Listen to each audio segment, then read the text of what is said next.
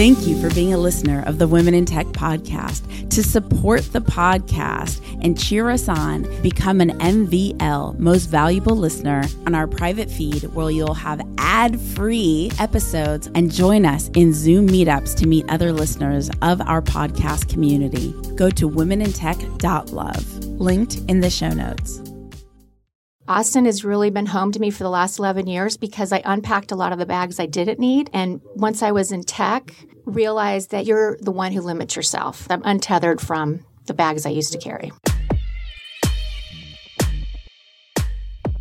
My name's Espree Devora, host of the Women in Tech Show. The show means a lot to me.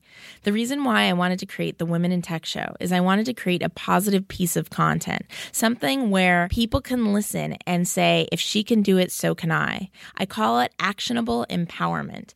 Every single episode, you'll hear the story of a fantastic woman in tech, from engineers to founders to investors to journalists to designers, all sorts of different females in tech who have thrived. I want to share their stories with you so that you can know what resources, mentors, and life situations they accessed in order to get to where they are today. Enjoy. Welcome back to the Women in Tech podcast, celebrating women in tech around the world. And right now we are in Austin, Texas at an incredible co-working space called Impact Hub. Impact Hub, thank you so much for helping us celebrate the amazing women in tech here in Austin. And next up I have Christine. Hello. Hello. So go ahead, introduce yourself. Tell us a little bit about who you are and what you do. My name is Christine McCary. I am the founder of a company in Austin called Impact DEI. And what we do is help organizations at whatever stage of development they are implement genuinely, and that's an important word, diversity, equity, and inclusion initiatives. And when did your love of technology begin? I would say I was a late bloomer because I didn't join tech until about 7 years ago, and I'm 54. So really, it's odd, but as a baby boomer, it wasn't till I was living with a predominantly millennial population that I realized I'd found my tribe. Tell me more. I think there's a tendency when you're in my time to get complacent and forget that it's important that we create the space that we want to leave to future generations and learn from them at the same time. And I think when you're in a tech environment, it's so dynamic and so collaborative and so exciting to see the enthusiasm and genuine interest in social issues that, for me, it was much better than attending law school. I'm a recovering lawyer. And where are you today, and what excites you most about where you want to go from here? Where I am today is navigating a fairly difficult space in diversity, equity, and inclusion, even in healthy tech communities. Yeah. And what I'm excited about is that I have connected with other men and women in town who are doing some amazing work. I'd like to see us become more collective in our approach, and we're working on that. And I'm excited to see the future where I don't see I see not having the need for programs to be success. Yeah. And having social issues, social purpose, and economic purpose, the nexus of that being where everyone is focused. And I think we're moving in that direction. Certainly millennials and post-millennials are already there. What's an obstacle that you've successfully overcome? How did you overcome it, and what did you learn from it? I think when a brand is tied to the old model, which is primarily price and quality, and first one that comes to mind is Amazon, and you are you're a systemic thinker living in the Patagonia model in your mind, where it started right out of the gate with a purpose-driven mission. Moving organizations from point A to point B is a challenge.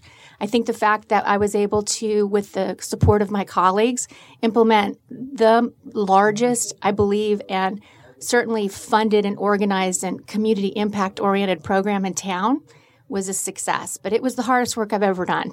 No joke. What did you learn? Like, when you do it again, how would you do it differently? I don't think anyone who's done that from the ground up, plus done another full-time role at the same time, ever does that twice. Yeah. I think what you end up wanting to do, which is where I am now, is creating impact at scale and helping organizations move the needle faster and working collaboratively with other people I admire who, if someone's better at something than I do, I send potential clients to them because it's important that we move as quickly as possible and as efficiently as possible. Walk me through your journey in technology and like when was that first moment that you're like, this is cool? Were you a little girl? Well, when I was a little girl, I just presented on something around this last week. I was given a game, since I was born in 1964, I was given a game in 1966 called What Shall I Be? The game for career girls. And it was a board game where all of the options were 6 skinny white women. And you could be an airline hostess or you could be a teacher. You could be a model or actress, a couple other things along that line. And the only one where you could go to college was a teacher. So I came from a very limited perspective. Wow. And I lived in Washington, D.C. for 29 years. And I was educated in Virginia. It was when I moved down here that honestly, as much as I love where I came from, Austin has really been home to me for the last 11 years because I unpacked a lot of the bags I didn't need. And once I was in tech, realized that you're the one who limits yourself. It was a delimiting experience. I'm untethered from the bags I used to carry. I love that. I love that we only limit ourselves. That's why I created the podcast, so people could expand their minds and believing in themselves and seeing what's possible. Exactly. I think a lot of the times that we as just humans just don't move forward is because we have self-limiting beliefs. I agree. I mean, we could use I'm going to say jargon, but it's not really, growth mindset. Evolving as a human is so important, and I do believe millennials and post-millennials do this better than Gen X and baby boomers, unfortunately. And the fact that the workforce became millennials are now the majority workforce, but by 2025, millennials and post-millennials will be 75% of the workforce. So for me to already be working while we're in the turn on something that's this exciting with these sorts of mindsets is exhilarating. I do think that I think it's important to make note. The reason why sometimes I use the word humans is because I believe people make assumptions that I only care about women. And I think just guys, girls, it doesn't matter. It's important for us all to feel our best self. And I think that no matter who's listening, we can all be inspired by these incredible women. But it just doesn't have to be just women being inspired by women. Exactly. Yeah, exactly. Yeah. In fact, I started a women's group in my last role, and we recognized, and that work's continuing today, how important male allies are. And frankly, some of the best conversations happen when men are feeling that they can be comfortable and safe in an environment and talk about things that they want to talk about too. Yeah, 100%. And have you been on a podcast before? No. It's your first one. It's always my favorite to hear. There's so many extraordinary women in tech, and this is their first podcast. And I find it fascinating that I have the privilege of giving people a platform to share their story, and that just how many people have not had that opportunity before. It's fantastic. And what I really like about what you're doing is the positioning of the message, because we do need to leave these conversations feeling inspired. We need to be authentic, and which is an overused word as well, but we need to be genuine and say, yeah, this can be really hard. But frankly, it's the collective arms of all the women and some men around me, my male allies, who keep me going. And every time I get low, something good happens out of the blue. I think it's interesting how many people haven't had a chance to share their story before. And I'm like, wow, it's super wild. And I feel that it's like a little special treat. I'm like, yay, I get to. That's pretty I love cool. it. Like, I just think that, like, why? It just blows my mind. I don't know. Why haven't these stories been told more often? Yeah, it's just This is one of the reasons I love, as many people who know me know, Virginia Woolf, because she spent time along with people like Kate Mansfield and other women who wrote about the inner lives of women. And we, in our time, have the opportunity to do something about that. Yeah. So that's what you're doing. Yeah. What book really inspires you? What has been your favorite book? Right now, nonfiction, I would say, So You Want to Talk About Race. Amazing book. Yeah? Yes. And I read a lot of literature. What's another one? I don't know if anyone's read, oh gosh, there's so many. Honestly, I can't even just say one. The one that's coming to mind right now, I'm really enjoying The Second Sex right now. That's a tough What's that read, about? It's it's a fundamental tome, really, of feminism. Simone, it's difficult to explain other than to say, just like when you think about racism, and racism can be defined as because you exist, I do better. It's a similar thinking in that because men exist, women are second. And I don't think that's true. I believe in gender fluidity. I love Orlando, A Room of One's Own. I think it's important that you embrace all aspects of your nature. And I didn't come up in a time that celebrated anything like that. And the sooner we can acknowledge and honor what's the best and brightest of each of us, the faster we'll get more important work done, especially in a time like right now. So how has having a background as an attorney helped strengthen you and make you a more efficient entrepreneur? I think it gives you the ability to issue spot. You already understand the structure of entities and how they work and often the tax implications, but none of that, for reasons that are self-evident, are particularly inspiring things that happen. Yeah. It's also lovely to know about the law in terms of EEO when you do this kind of work, but it's definitely not how I identify myself now. I think of myself as a systemic, nonlinear thinker. I think the legal industry, I know, is one of the least diverse and inclusive industries in the United States. And so anything I can do to help move that needle is great. But otherwise, I don't think that I operate in a lawyer-like fashion. What do you think about growing your startup here in Austin? How is the Austin tech community? I have found Austin to be a remarkable place on a lot of fronts. I will say that coming here from the Washington, D.C. area inside the Beltway, I had some of the preconceived notions about Texas. And I think when you think of Walt Whitman and he says, do I contradict myself? Yes, I'm a multitude. Austin and Texas is a multitude. There are many different opinions, many different attitudes. But if you have the stamina and grit and sense of humor and humbleness to make something that matters, your audience and you and your tribe will find each other. I like that about Austin. The word tribe, I see that a lot in Austin. Like the girls are all wearing the tribe shirts. I feel such a strong sense of community here in Austin and collaboration, way more so than I feel in Los Angeles. And I'm sorry, I know I'm from LA and I love all of you, but Austin. We're very connected. Yeah. We're very, especially in the diversity, equity, inclusion, even social issue, community, charitable, we're very connected and kind to each other. And the work is hard. So that's one of the big benefits. You don't have anyone doing things to you behind your back that hurt. And if you had one ask, something that zillions of people listening right now can do to support you in your success, what would that ask be?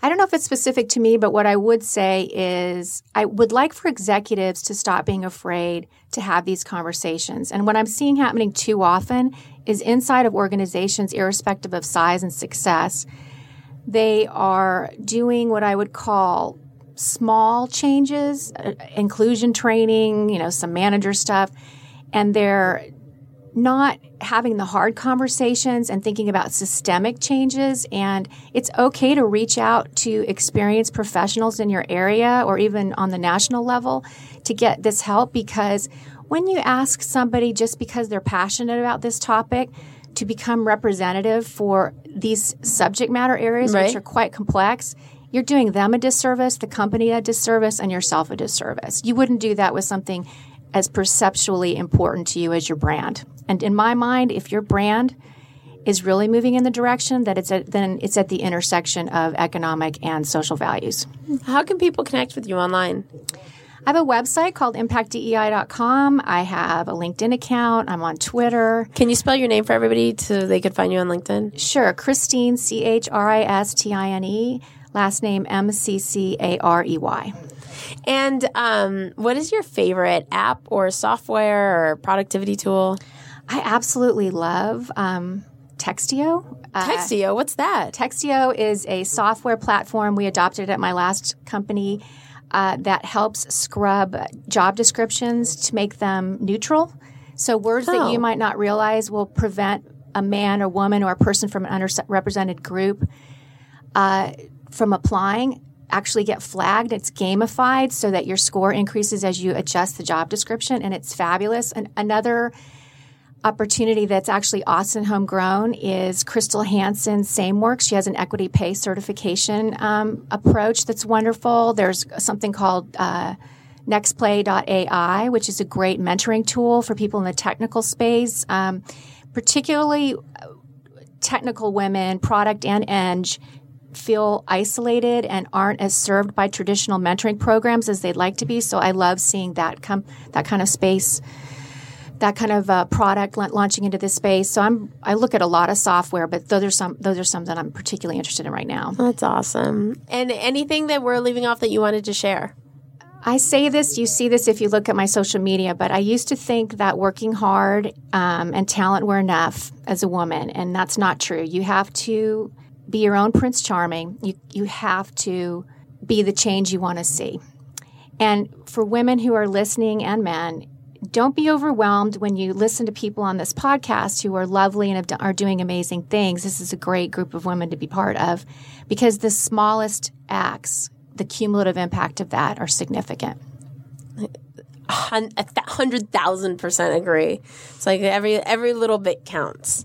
Thank you so much for hanging out with the Women in Tech podcast. If you want to connect with more extraordinary women in tech around the world, remember you can go to the Women in Tech Facebook group at womenintechvip.com. That's womenintechvip.com, takes you straight there. Or say hello on social at Women in Tech Show on Twitter, on Instagram, on Facebook. And you can maybe even get the sticker. I will talk to you guys, hear you guys in the next episode. Bye. This is Christine McCary, CEO and founder of Impact DEI. We help organizations genuinely embed diversity, equity, and inclusion initiatives. We're based in Austin, Texas, and you're listening to Women in Tech.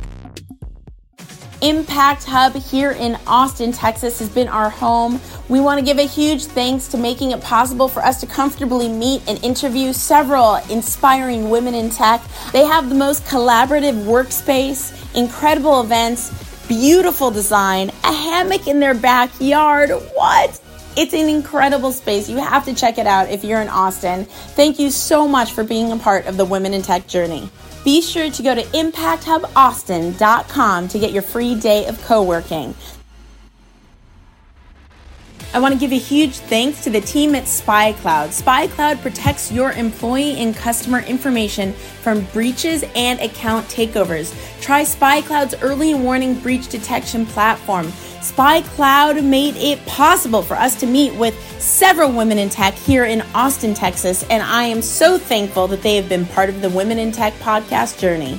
Get protected today by going to spycloud.com. That's SPYCLOUD.com.